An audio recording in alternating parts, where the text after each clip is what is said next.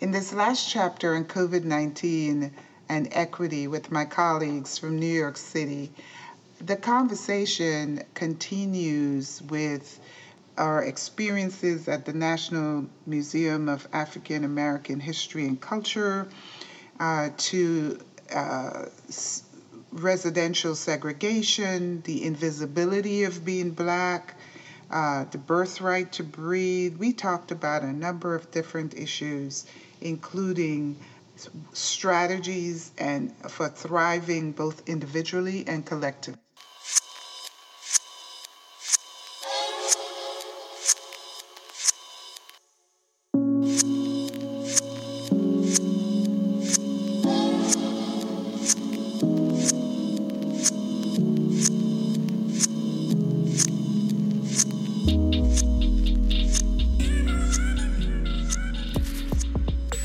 And that's why with the museum, you want to start at the top.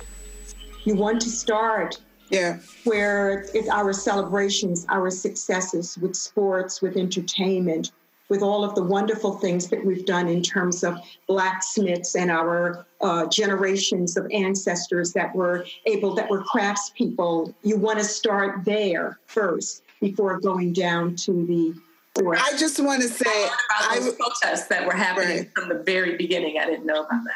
I went and spent an entire weekend there, so I had an opportunity to go twice. And I started initially from the top down, and then I started from the bottom up. And so I found that very helpful. And then there's a meditation room somewhere in between. Right, and the cafeteria. Yeah, wow. We have covered a lot of grounds. We have covered a lot. You've talked about COVID-19 and the impact on African Americans and Black people in this country. Anything else you'd like to add to that? About COVID-19? And how it impacted the Black community. And what struck me, and I don't know if you'll get a chance to talk about this, is the issue of this regulation and how we address that as in therapy. How does that get taken care of?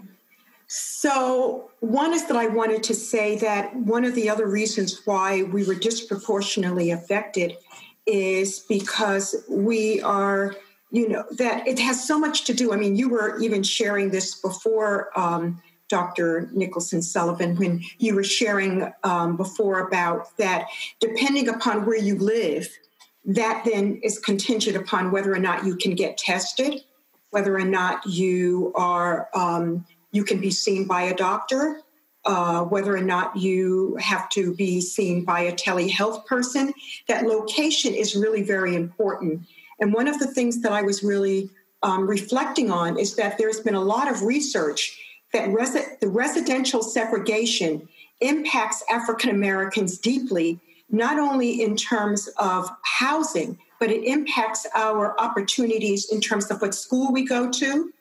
It impacts in terms of our ability to where we're going to work, where we play, what hospital we're going to go to, and what kind of a career we're going to have, because residential segregation keeps us confined.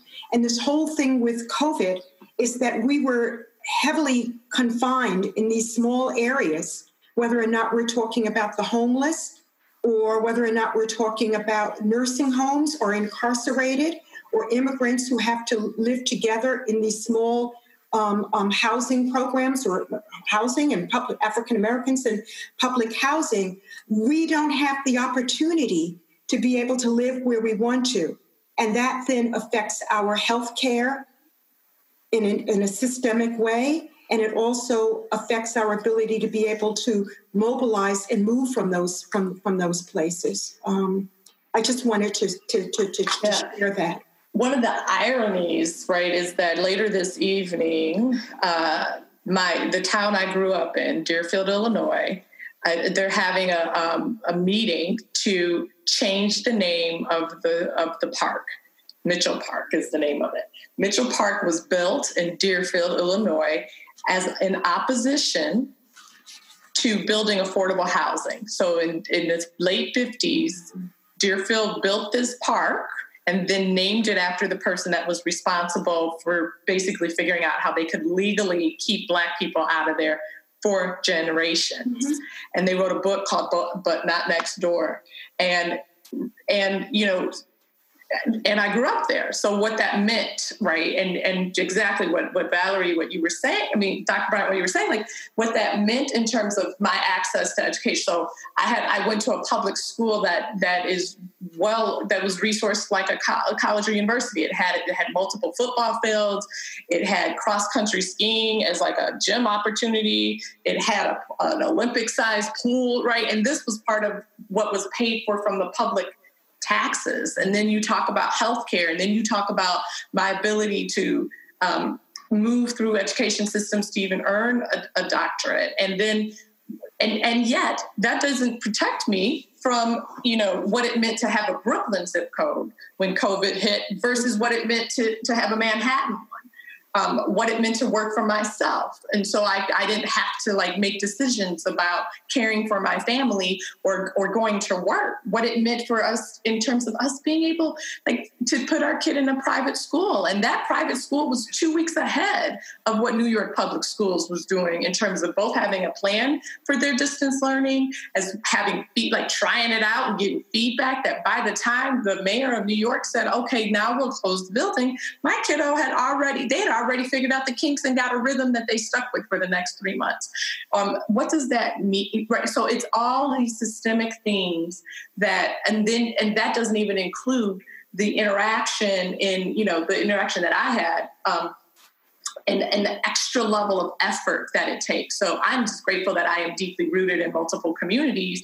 And that's how most of us have survived anyway, is resting on the knowledge of the community. Say this, do that, knock on this door, ask for that person, don't accept no as an answer, right?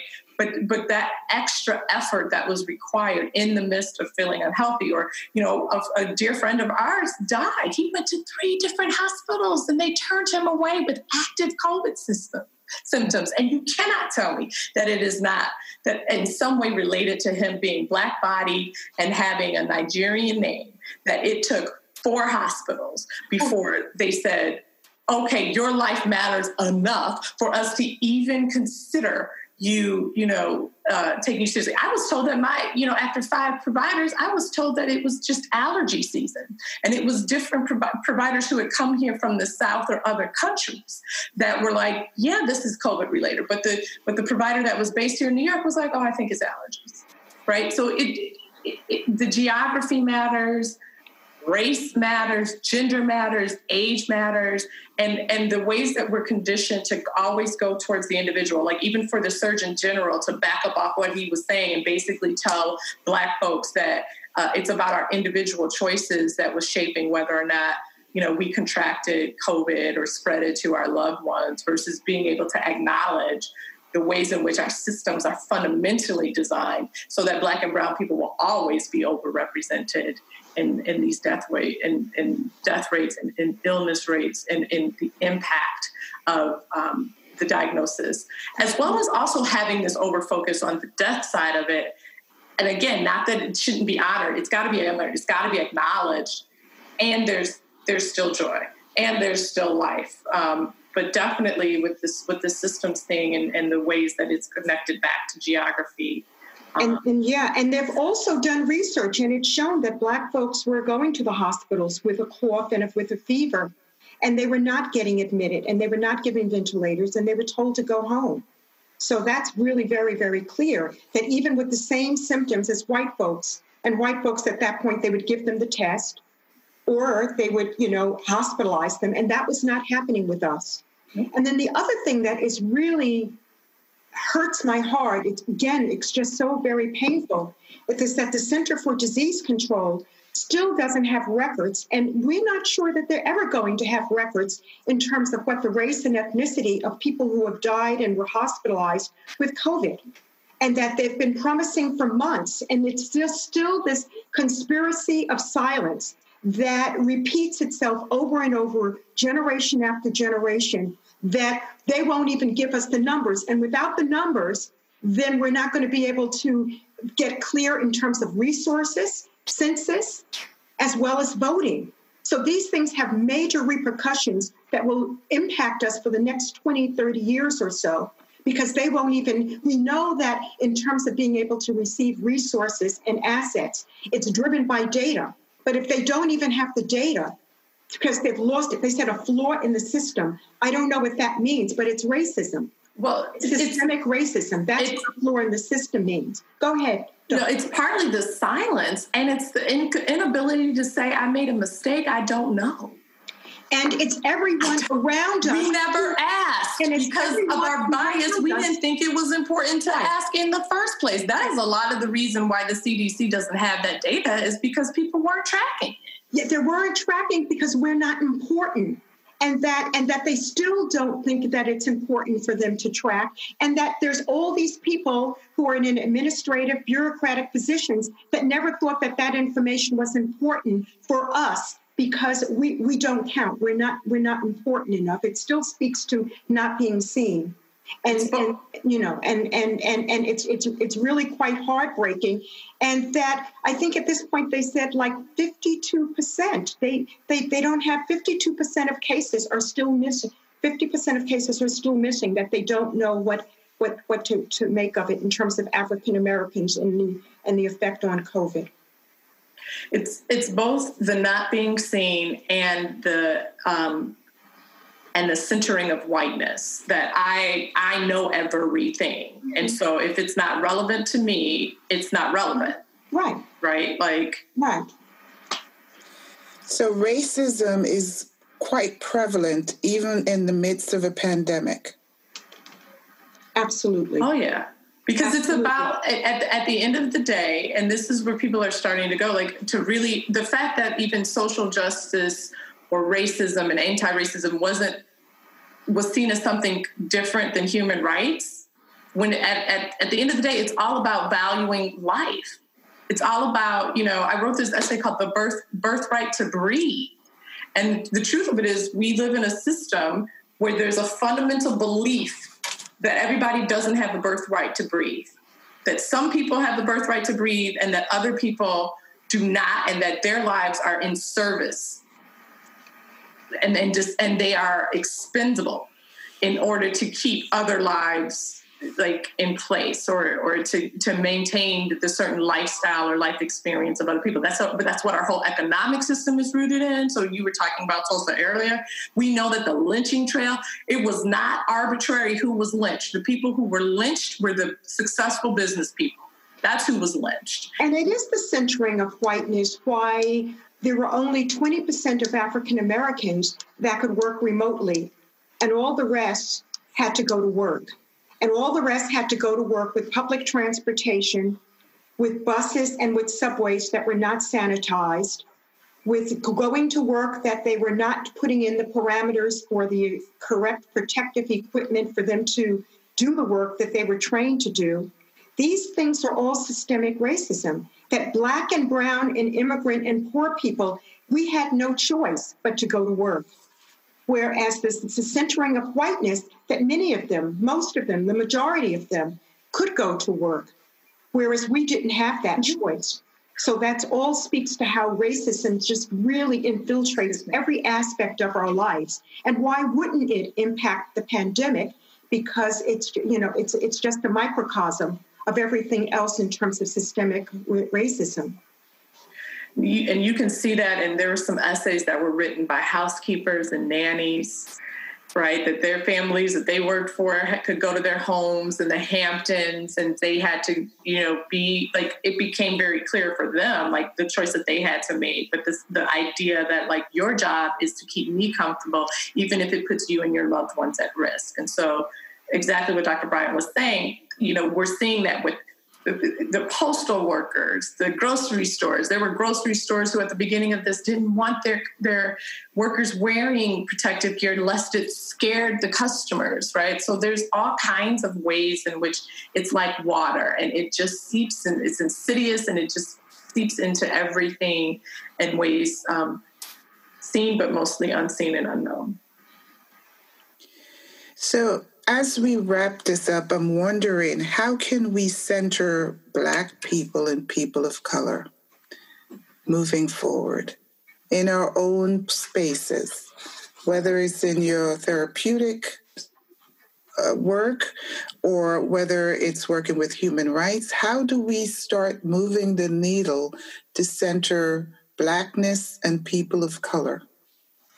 I mean, for me, I think it's really important that Black people and people of color stay with their awareness and aware of what their possibilities and opportunities can be, and recognize where they sit in terms of racism, and recognize what the things that we can do in order to advocate for ourselves, despite the fact that, we are being seen in such a negative way. I think we can be creative in terms of recognizing our allegiances or our connections with different agencies, and to help people to recognize their implicit racism and implicit bias, which is really oftentimes, I would really suggest that people, with their friends, with their family, with coworkers, with everyone that they can come into contact with, to at least start to have conversations to help people to understand and see what's been happening, because racism is invisible to those folks who are not affected, and quite visible to us who are affected.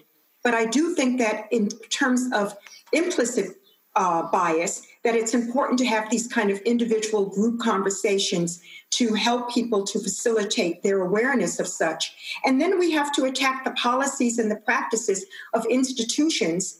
I'm glad to hear that there are many corporations now that are making statements around Black Lives Matter. We just have to be continuous with it and hold them to what their policies are saying, and not forget. Our country has such a history of forgetting and dissociating and disremembering from trauma. And that we're really kind of ahistorical people as Americans. White Americans are ahistorical. They don't think about the past, the present, and the future. We, as African Americans, have a different culture, and we hold all of that together. That's the way we've always been, in terms of our families and our history. So I think we just really have to hold them to acknowledging how important history has been in terms of our experience, and that they oftentimes want to compare their histories with ours. And we've had 401 years of systematic oppression and racism, and that we cannot change the color of our skin. And they can change their name, they can change their appearance, they can do all kinds of things. We don't have that opportunity, but we're due. We've earned the right to be here. And I think it's important for us to continue to give that message. And with whoever we are connected up with any institutions and organizations, that we need to be able to discuss that with some of the powers to be. And also, of course, to help them to challenge the implicit racism that the majority of Americans have.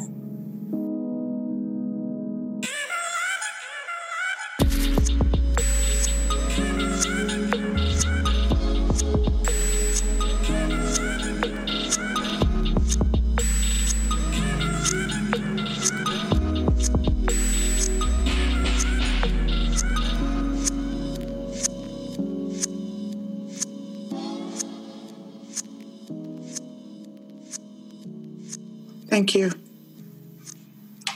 Dr. Nicholson Sullivan? Yeah, this is a great question. I mean, the themes that keep coming up for me, well, there's one thing that shows up for me around Barbara Lee. I just realized that my favorite quotes come from like Bruce Lee and Barbara Lee. So Barbara Lee is the one congressperson that stood alone out of the 535 and voted against the U.S. preemptively attacking after 9/11, and said that it was because a minister in the National Cathedral said, "Lest we become that which we seek to destroy."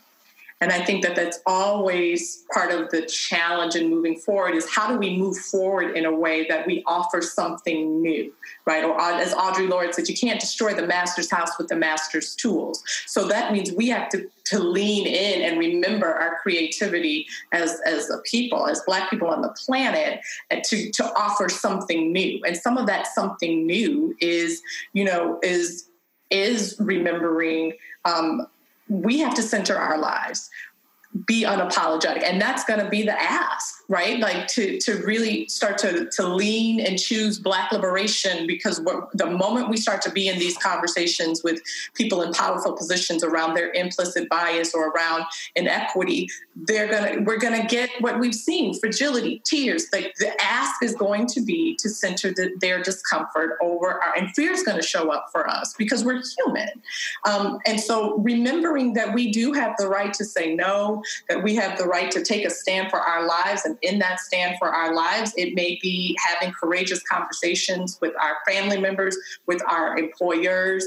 It may be leaving a job and creating our own businesses, creating our own registries. I was in a very fascinating and wonderful conversation the other day where people were like, let's get clear. Because oftentimes this conversation gets talked about as that it's a U.S., this racism thing, that's you Americans. When the truth of it is, there's a reason there was that statement that the sun never sets on the British kingdom. And it's because they have specialized in this colonial mindset.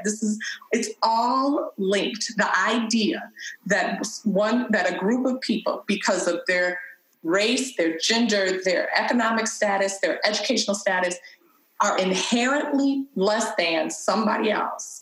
And so to move forward, to really start to lean into, it's my birthright to ask for this. It's my birthright to say no to that. I am a stand for.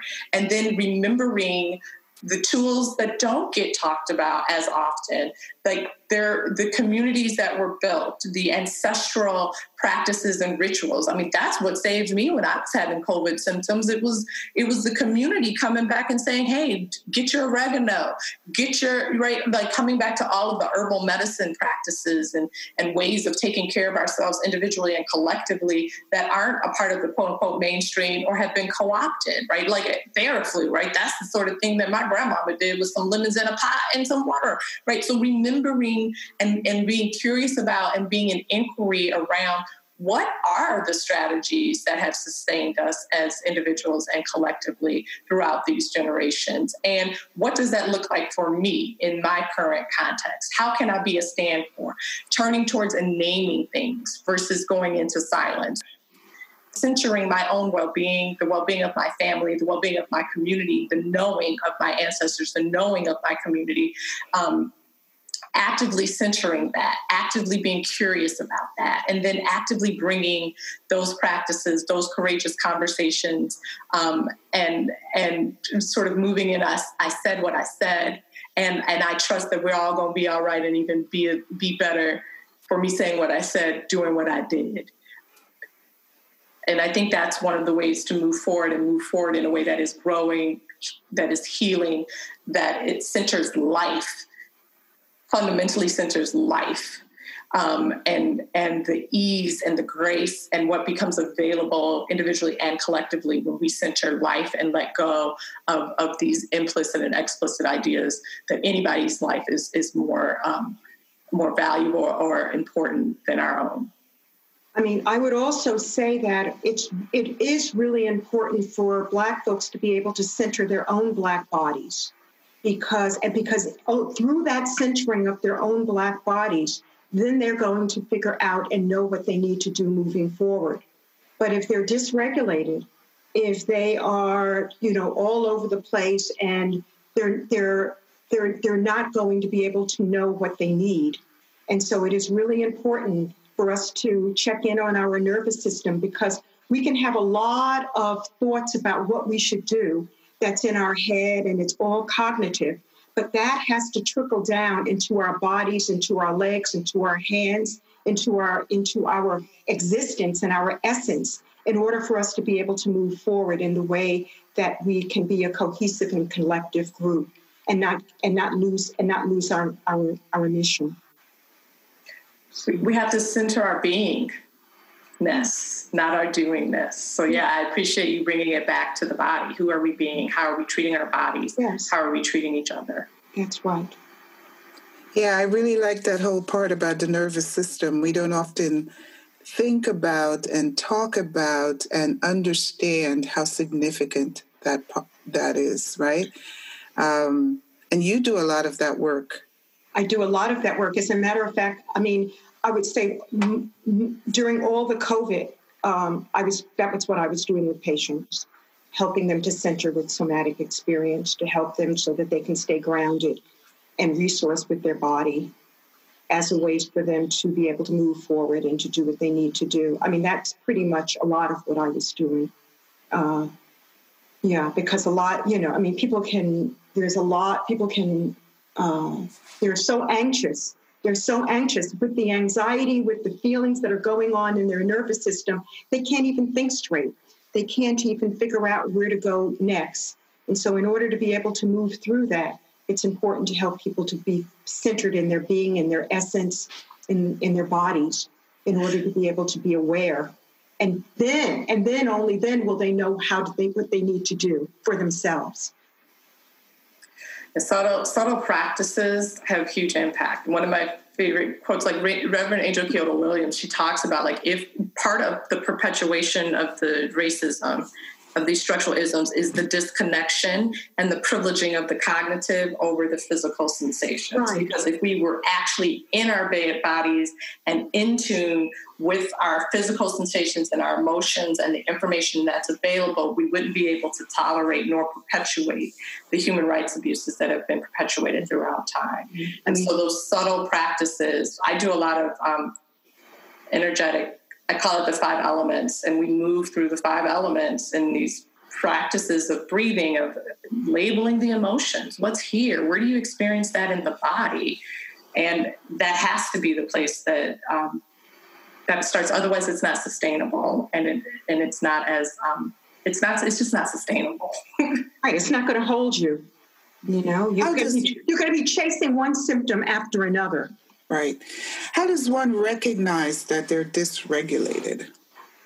You can know it by the voices in your head, the noise in your head. You can feel it in your body if you're feeling activated, or you're feeling like your chest is going fast, or your pressure is you can feel it when you're talking. Yeah, it's all in your body when you know that you're dysregulated. And if you're speaking fast, if you your eyes are kind of you can tell. But a lot of times people, they don't know it at first. You're unaware of it most of the time. But if you're in therapy, then it will help you to recognize when you are and when you aren't. And people like the experience when they're regulated. They're like, oh my God, this is like really cool. And I like it too. I like it. Let's just say it helps me, even as a therapist, when I'm with them, to be able to, that we're both regulated, because then wonderful things can come from that experience. Then they can really say what they want to talk about. Because if not, they're not even sure. They're just talking based on what they think they should be talking about, or what their agitation is saying is going on. But they're not speaking from their essence and their being.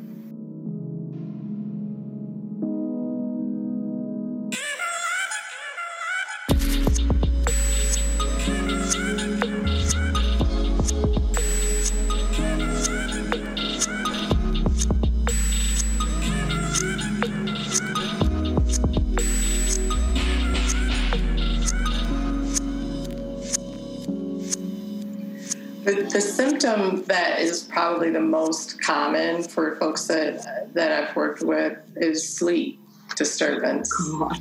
Can't sleep. That's a sign that things are just that they're navigating dysregulation, that your sleep patterns, either you have difficulty falling asleep or you have difficulty staying asleep. And honestly, again, back to the contextual, there's so much in our context that we don't even think about, are not conducive to regulating our central nervous systems.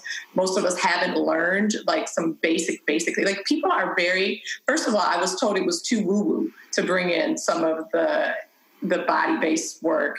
And then people are surprised that their bodies have the innate capacity to help them rest. And they're surprised, or they'll go, oh, that makes perfect sense, that if you need to stop reading before a certain time of night, or turn off the screens, or only sleep and have sex in the bed. Like like a lot of it comes, it may be challenging at first, it may be difficult at first, and it's actually doable. And it is right there for most people that their sleep is dysregulated, or they're losing a lot of friends, or they're hearing the same thing from coworkers, from friends and family members. They find themselves constantly irritated or irritable, or they are eating in ways like eating more than you like. Those are some of the signs and signals: sleeping more or less, eating more or less, irritable, or just sort of checked out, or you find yourself moving through life like you're physically present, and mentally elsewhere, to the point where people could ask you a question about a conversation you just had and you couldn't tell them because you literally weren't there. Like, you were physically there, but you were time traveling for a variety of reasons. So those are the things that become openings in a therapy session, are like, oh, what's that you said about your sleep? Because sometimes it's said as like an aside, oh yeah, I've had difficulty sleeping. Well, wait a minute. That's actually one of the big signs or signals that there may be an opportunity to shift. I agree with that completely. If you're not sleeping well, then that's going to affect your ability to be awake. And you're not going to be able to think and have judgment if you haven't slept well. But also some of the symptoms that you were talking about. Sometimes people have difficulty breathing when they're anxious, or that their chest hurts, or their body feels tight and tense.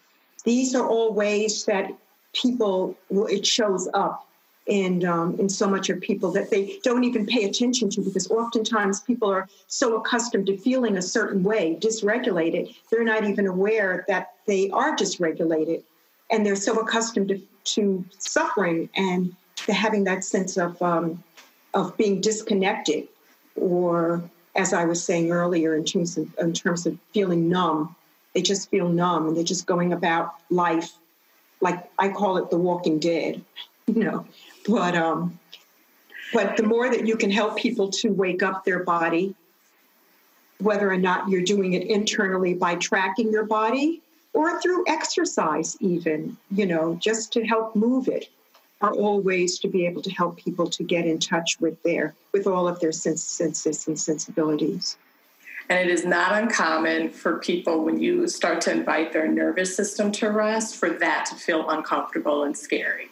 If we've gotten stuck up and on in hyperarousal, or stuck down and out in hypoarousal, then to start to bring that nervous system into a more neutral place can be, right? People get comfortable being uncomfortable, and that can actually, I've had folks say, like, that triggers some discomfort, anxiety, fear, worry. And so the practice then also becomes, how do you make the distinction between something being uncomfortable and something being unsafe?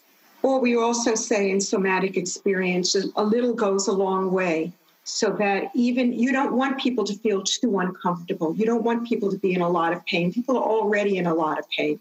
So you don't have to, I will ask them, is it okay? Is it too uncomfortable? If it's too uncomfortable, then I'll come up and do something to help them to feel a little more comfortable, so that they can get some more support in order to hold that, because this has so much to do with helping people to become more resilient. And then helping the nervous system to become more resilient will help your thoughts and emotions become more resilient. And are you able to do this work, telehealth? Yes. Yes. Yes. Okay.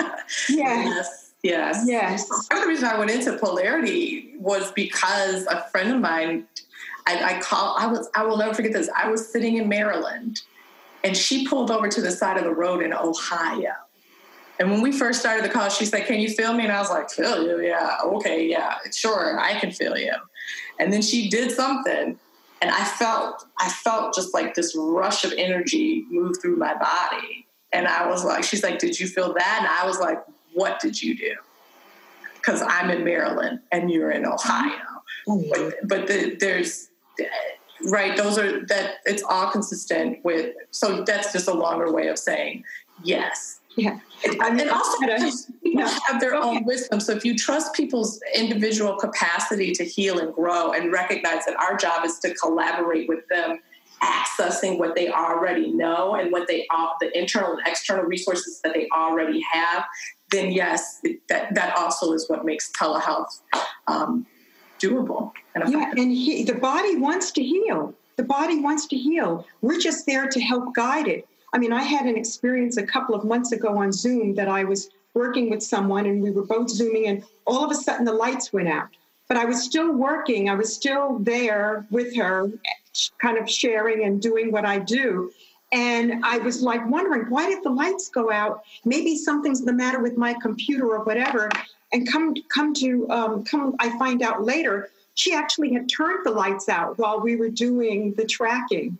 But I still was resonating with her enough that I knew what was going on, even though I couldn't see her, which oftentimes even on the telephone as well. So, of course, yeah, we can, if you're in the resonance.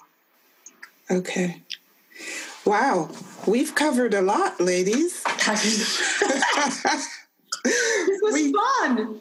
We talked about COVID. We talked about its impact on African Americans in particular. We talked about the killing of Black bodies and how that's resonating for us, both physically, emotionally, psychologically, and the different actions people are taking to grieve and deal with coming out of this frozen state during the pandemic, right? Mm-hmm. If you had any last words on all that we've discussed, what would you like to share? I mean, I think that we're at a special moment in history. And I think that it's momentous with everything that's going on that's horrible and terrible, that this is also a time that wonderful things can come out of it. And that I think that it's wonderful that we're receiving so much support, and that I think it's important that we continue to be consistent and keep going, because I think that what happened back in the 60s and 70s, that I think that we got comfortable, and I think we sort of let it go, at least speaking about my generation. And I think we let the ball drop. And I think that we really do need to support each other and not let the ball drop with this one. And that we've got more support than we've ever had before. And I think that we really do need to embrace the support that we have and step up to the table and don't fall back. And it's with one of our survival skills is being complicitous, because it's the way that we've had to do it. And I think it's important for us to play that edge and not be so complicitous, and to advocate for ourselves and say what we mean and what we need and keep it moving. Thanks. For me, there's a reason I have a tree and to kind of land my eyes on, right? And there's research that was recently done where they discovered that we've been lied to in some ways about trees competing for sunlight. And they started researching trees, and they noticed that they stressed one tree. That was the experiment, was to see what would happen if they stressed a tree. And what they found was that the more stress that tree endured, the deeper it went into its roots, the deeper it connected underneath, beyond the eye, with the other trees in the community, trees that it liked and trees that they didn't like. They had some kind of way, it's called the secret life of trees. They had some kind of way of measuring affinity. And it didn't matter whether the trees liked each other or not. And there's a decomposition thing that happens when trees die, where those nutrients go into the earth to source the roots. And so I think that we are in a time, that's that collaborative, right? Where we're not asking any individuals to shrink, because that has been one way that we've been complicitous, is by shrinking to survive. It's like, no, in order for us to thrive as a people, as a community, as a collective, it's requiring us to go deeper into our roots, to be unapologetically who we are and remember our birthright, regardless of what anybody is telling us, to be brave in that. It'll be difficult and it's doable. So my suggestion is to do that, to go deeper into roots and deeper into community, deeper into self and the reflection, both in terms of like, how's my body doing? How am I responding? Like that whole self-reflection, understanding who we are individually, as well as what we bring to the collective, as well as being able to do the giving and receiving and tap into what becomes available in the collective, because that's how we're able to hold it all. That's how we're able to heal and grow, is if we do that both and of individual and collective, feeling the fear and taking a stand, fighting against and fighting for, right?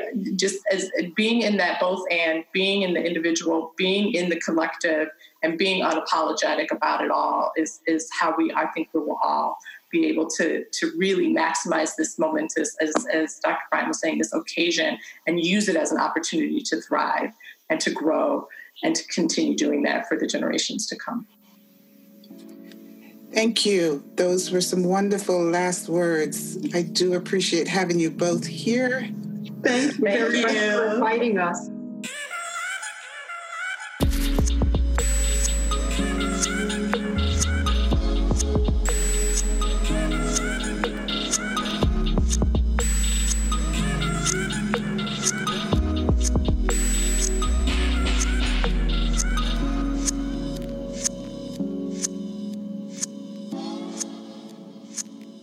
We hope you enjoyed this episode.